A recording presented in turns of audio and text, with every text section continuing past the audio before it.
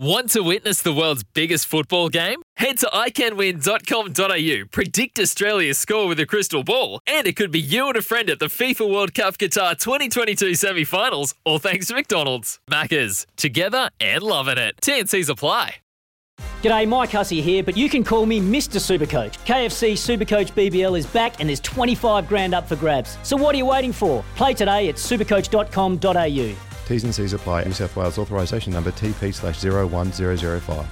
Black Ferns are a hot ticket at the moment. So hot perhaps on the field last week as they were pretty much overrun by England in a record defeat. So what can they do about it? And what do they have to change? Joining us now to review and preview the action is Black Fern number 182, Charmaine Smith. She played 27 tests before sadly her career was ended prematurely due to a neck injury last year. Charmaine, thank you very much for joining us first of all. I guess it's times like this when they're out there back playing, you really miss the game the most. How's retirement from rugby gone for you? Kia ora, how are you going? It's good. I've got a 4-week-old baby, so busy. I don't feel like it's retirement because it's almost like another full-time gig, but it's good, yeah. Do you miss the game? Obviously, you admit you miss the camaraderie and you know, the fact that they're now back playing? Yeah, definitely. It's the first test match since my medical retirement, so it was a bit different sitting on this side of the world watching it on a TV screen, and there's a few times, even in the lineouts, I reckon I might have jumped off the couch a little bit just by habit, but yeah, a little bit different. Okay, let's look at that test match last week. We knew it was going to be tough, not having played for quite some time and going up against England first up. But I'm not quite sure any of us predicted that margin. How did you view it? Yeah, I know it blew out the score. I think the Black Ferns, they know that it wasn't good enough, but it's a starting point for them, and they won't want to bank on the fact they haven't had a test match for 2.5 years. They know it's not good enough, and the good thing about losing is I think they know they have some pretty honest reviews and always have, so they'll know exactly what they need to work on and what went wrong and where, and that's what they're going to need to take into next weekend as well. But I think for me, as a forward, it all starts at set piece. So there'll be some, pretty in-depth reviews into both their scrums and their lineouts, I think, because it has to start there. Well, Charmaine, during your career, one of your areas, of course, of expertise was the lineout. That was an issue last week. How do they sort that out in a week's duration? Yeah, it was an issue, and England, their set piece are one of the best in the world, and so they just we need to work on our timing, accuracy and speed. We just weren't fast enough against them, and that was pretty evident in how many ones they stole from our attacking lineouts. And then on defence, I don't think we contested many or if any of their balls, so just getting up in the air against them and putting some pressure on their lineouts so they don't get that confidence going for their attack as well. Who's got to lead this revival from your point of view of the personnel within the group? I mean, you played a lot of your rugby alongside Eloise Blackwell, of course, and I would imagine she felt that loss pretty heavy. So who do you think Glenn Moore will be going to on an individual basis and say, we need you badly this week?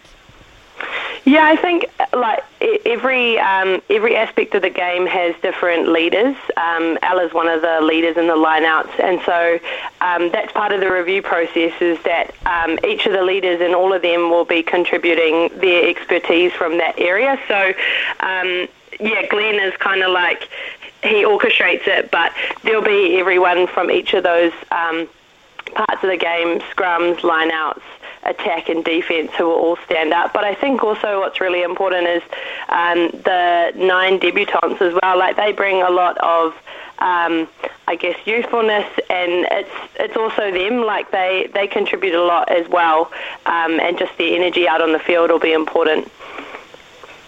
What kind of coach is Glenn Moore? Is he a fist slapper, or does he bend hooks off the dressing room? Is he pretty laid back sort of a man and with a quiet message? I think, how would I describe his coaching? It would be he's honest. You know where you stand with him, and I think that's why people really respect the way he coaches, is because if you're not doing something right, you'll know. And it's not so much focused on what you're doing wrong, but he'll also help you find the solution into fixing it. So, yeah, he's an honest, bit of a straight shooter as GM. So let's look at that environment, which you've been very much a part of course. It's not very often they've had to bounce back from a defeat of this nature. Normally they're pretty dominant, the Black Ferns. So what are you kind of sensing it'll be like in this build-up week? Yeah, I think the thing with coming off a loss is you have to have that honest review, which happens within a day or so of the game, and then you've got to park everything else, take the learnings, and then focus on the game ahead. If you're focusing the whole week on what went wrong, like, you're just going to be dwelling on that. So that's always been a message for our reviews. And I think the thing is as well, I was thinking the last time we lost to England was in 2017 here in New Zealand, and the next time we played them was in the World Cup final, where we obviously bet them in 1 gold. So I don't think the players will be dwelling on the game on the weekend too much, and they'll be leading that from the front, especially the experienced players, to move on and focus on this weekend. Charmaine, when we talk to the All Blacks, and we have in the past because they played their 100th test, of course, against the Springboks, most of the old All Blacks and even the current ones say that is the rivalry that means the most to them. Not Australia, it is against South Africa. Is England the biggest rivalry for the Black Ferns? Yeah, I think it is. It's a fierce rivalry. You can see it even watching the game on the weekend, the little off-the-ball things and everything. It's definitely, I'd say for the Black Ferns, England is our biggest rivals. And definitely. France would be close, but England, definitely our biggest rivals. It's okay, so after not playing for over 2 years, all of a sudden you've got 4 amazing test match opportunities in a row. This one, and then, of course, a couple against France, who you've just mentioned as well. So these are now vital. We don't know what the world's going to look like, but with the World Cup coming to New Zealand, not that far away now as we speak, all of a sudden these matches, the trend has to be upwards towards the end of this tour. Yeah, definitely, and I think the main thing is that each and every player grows from to the other, and like England and France both play very different styles of rugby, which is really important for us to have that experience against, because we haven't played them in such a long time. But they're just 9 debutants. Like, the experience that they're getting out there before heading into the World Cup next year is really invaluable. So I think they'll definitely make the most of it, no matter what's on the scoreboard. Okay, let's look at rugby domestically here, of course.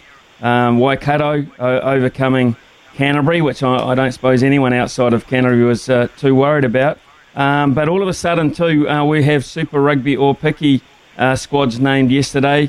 They look strong squads through and through. In your mind, with what you've seen, are the Chiefs the favourites?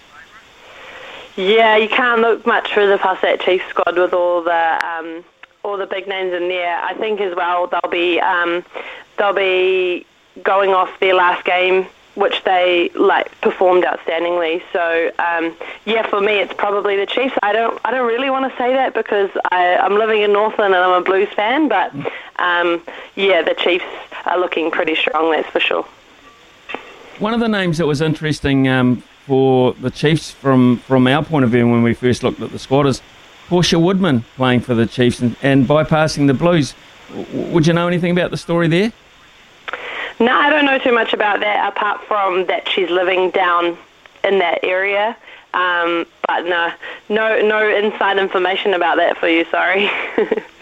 Okay, well, overall though, women's rugby is hitting the headlines a lot more now.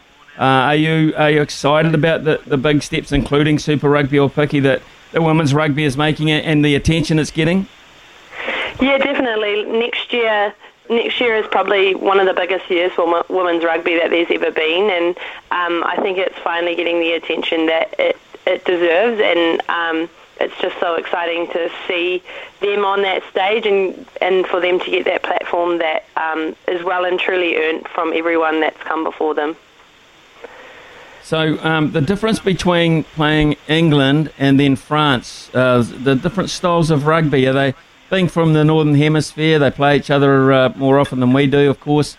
Are their rugby similar, or is there a subtle difference between the French and the English?